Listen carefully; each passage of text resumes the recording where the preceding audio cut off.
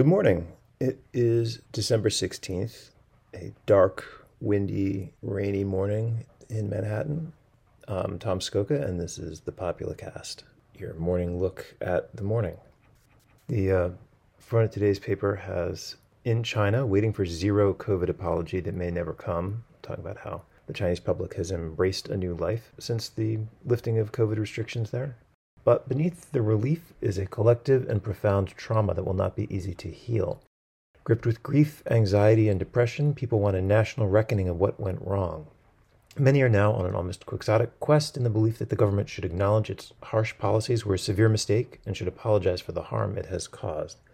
Once again, China's terrible COVID policies are the perfect mirror image of the U.S.'s terrible COVID policies. And you just flopped out the word harsh for an antonym, you would have the same situation. It's a school holiday concert season, and we had one scheduled Monday, one scheduled Tuesday, and in both cases, the older kids' ensembles didn't have the members to do their performances because the kids were sick, because infectious disease is running rampant.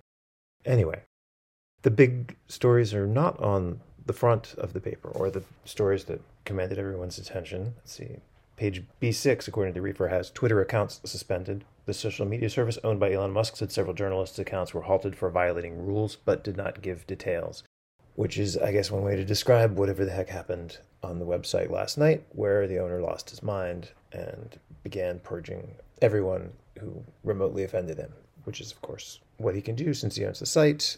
There are plenty of briefs on Popula about how you can move to Mastodon. But, it's a horrible and embarrassing mess to see a free speech champion reveal just exactly what goes into being a free speech champion these days most of the time.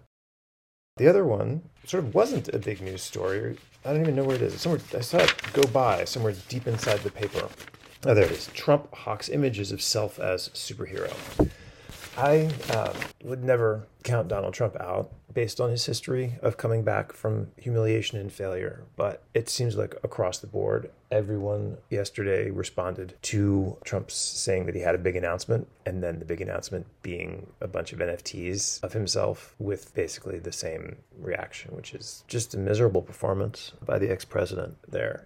Obviously, selling his name to a transparent scam is not anything unusual for him, but this particular scam is so far behind the scam curve. It's just, as yesterday with Rudy Giuliani wearing the wrong pants, the NFT thing just says that there's nobody looking out for Donald Trump right now. Whoever's left in his orbit is just going to milk him dry. This is not, the action of a guy who's in any sort of command of anything.